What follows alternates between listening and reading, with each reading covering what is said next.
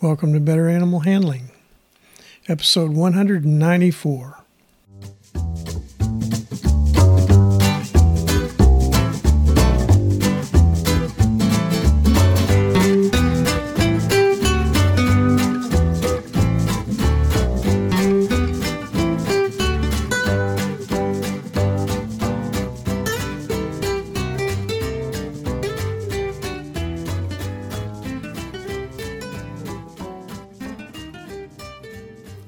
From the center of Missouri, USA, I'm C.B. Chastain, your guide to better animal handling, and Abby, my cattle dog, and unleashed co-host.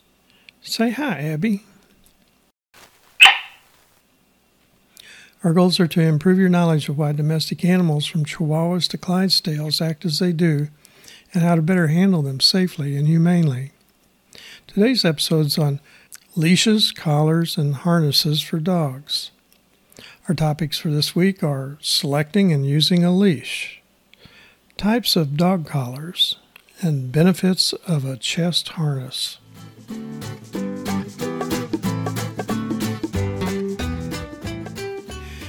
When handling a dog other than the handler's personal pet, a slip leash is the most useful equipment. All dogs and cats in a veterinary clinic or boarding kennel should have a slip leash on when taken outside of a cage or kennel. All dogs taken outside a building without a secondary barrier to escape, such as a fence, should have a chest harness on with an attached leash. Flat leashes with metal snaps to attach to metal rings on collars are in common use, in part because the flat strap provides a surface for marketing words or figures from the seller. Snap-on leashes and buckle flat collars provide little restraint, easy escapes by motivated dogs, and are poor training tools. Snap leashes should be attached only to a slip chain training collar, head collar, or chest harness. A slip leash is a rope, cord, or flat woven strap with a metal ring Honda or tied Honda knot used for routine handling of dogs. Flat strap slip leashes should not be used due to their inability to maintain an open loop when being placed over the dog's head and neck. A slip leash serves as a sliding collar and lead rope in one piece. It can be tightened when needed to gain the dog's attention and released to reward proper behavior. It also provides greater security against escape than a fixed collar or snap leash. The handler should not stand in front and extend his hands toward the dog to place a slip leash. The posture is intimidating to dogs. Handlers traditionally stand or walk with the dog on the handler's left side. For the slip leash to loosen when desired properly, the Honda end of the leash should go clockwise around the dog's neck.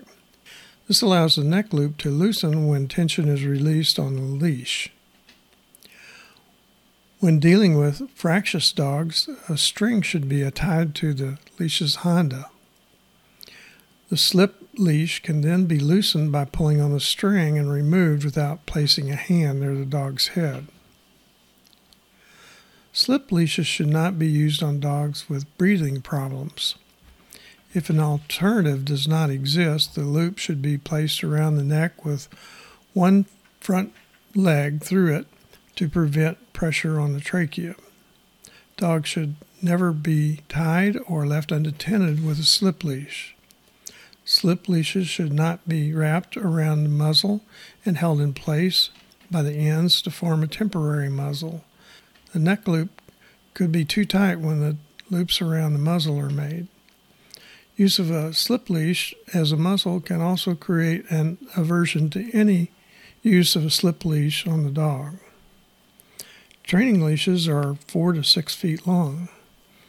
A retractable leash is a snap, band, and cord leash that is 10 to 26 feet long and can be spring wound similar to the action of a retractable measuring tape. Retractable leashes offer minimum control of dogs and should only be used in open spaces.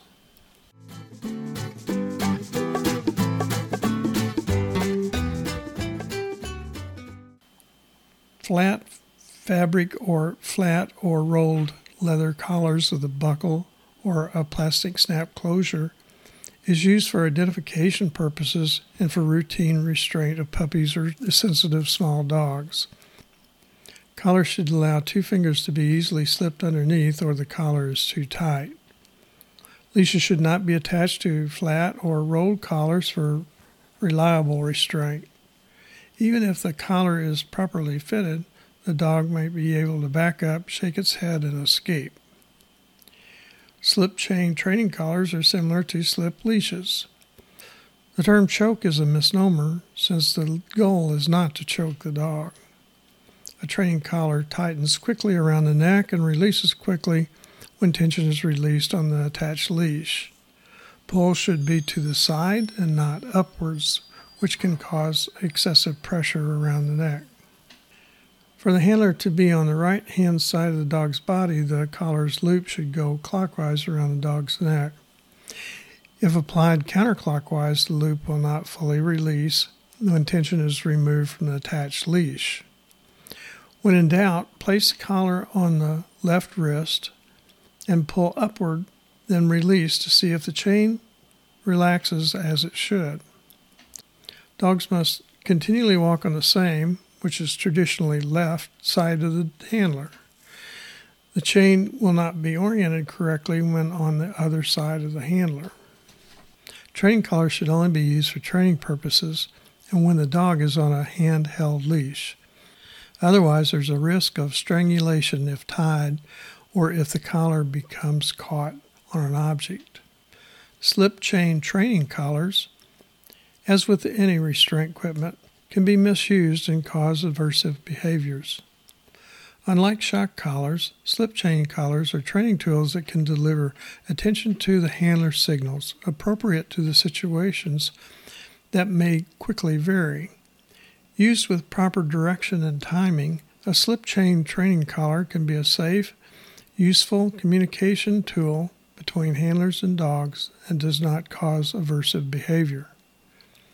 Martingale collars are flat collars with rings at both ends and a chain that goes through each ring at each end. The size of the flat collar can be adjusted so that the extent of squeeze on the neck when the leash is pulled can be modified. Martingale collars are also called limited slip collars because they're less likely to slip off if the dog pulls back on the collar and the leash. For this reason, they're often used on sight hounds such as Afghans, which have narrow heads. Unlike slip chain collars, martingale collars cannot be put on backwards and will work the same if the dog changes from one side of the handler to the other. Since they're flat collars, the pressure delivered to the dog's neck from tension on the leash is less than a slip chain collar. Martingale collars can be more easily ignored than slip chain collars by inattentive dogs. Thick-haired dogs may have sufficient hair padding on their neck to ignore the pressure of a basic martingale collar. Blunted prongs can produce better responsiveness without causing injury.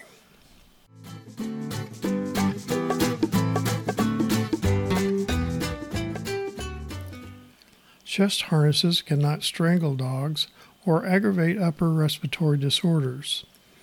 They will not slip off if the dog pulls backward on a leash.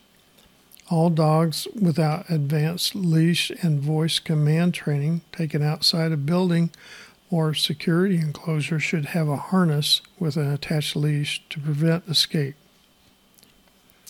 Vicious dogs can be more easily handled and tractable by wearing a harness and a collar with a leash that cannot be chewed in two, such as chain or heavy wire. Some chest harnesses have a front clip for a leash. A restraining pull from a leash to the front of a harness disengages the pulling power of the dog and may aid in discouraging pulling in the future. A front clip chest harness is less effective than a head halter, but easier to use, and dogs adjust quicker to the chest harness than to a head halter.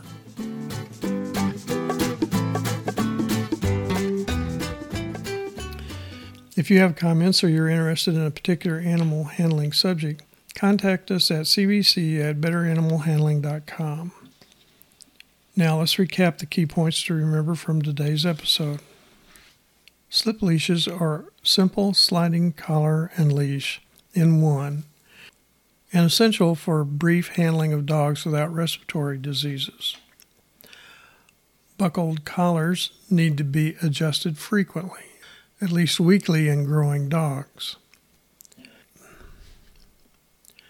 Chain or fabric slip collars are not intended to be used to choke dogs, but a means of direct control and communication with a dog without pain or injury. Slip training collars only work correctly from one side of the dog and are typically applied to work from the dog's right side. Abby says it's time to wrap up this episode. More information on animal handling can be found in my recent books, Animal Handling and Physical Restraint, Concise Textbook of Small Animal Handling, and Concise Textbook of Large Animal Handling, all published by CRC Press and available on Amazon and from many other fine book supply sources. Additional information is provided at betteranimalhandling.com. This website has more than 150 past podcasts with notes on handling of dogs, cats, other small mammals, birds, reptiles, horses, cattle, small ruminants, swine, and poultry. Don't forget, serious injury or death can result from handling and restraining some animals. Safe and effective handling and restraint requires experience and continual practice. Acquisition of the needed skills should be under the supervision of an experienced animal handler. Thanks for listening. Abby and I hope you'll come back next week when I'll talk about squeeze chutes with head gates for working cattle. Hey Abby, you don't mind when I use a slip leash to communicate with you, do you?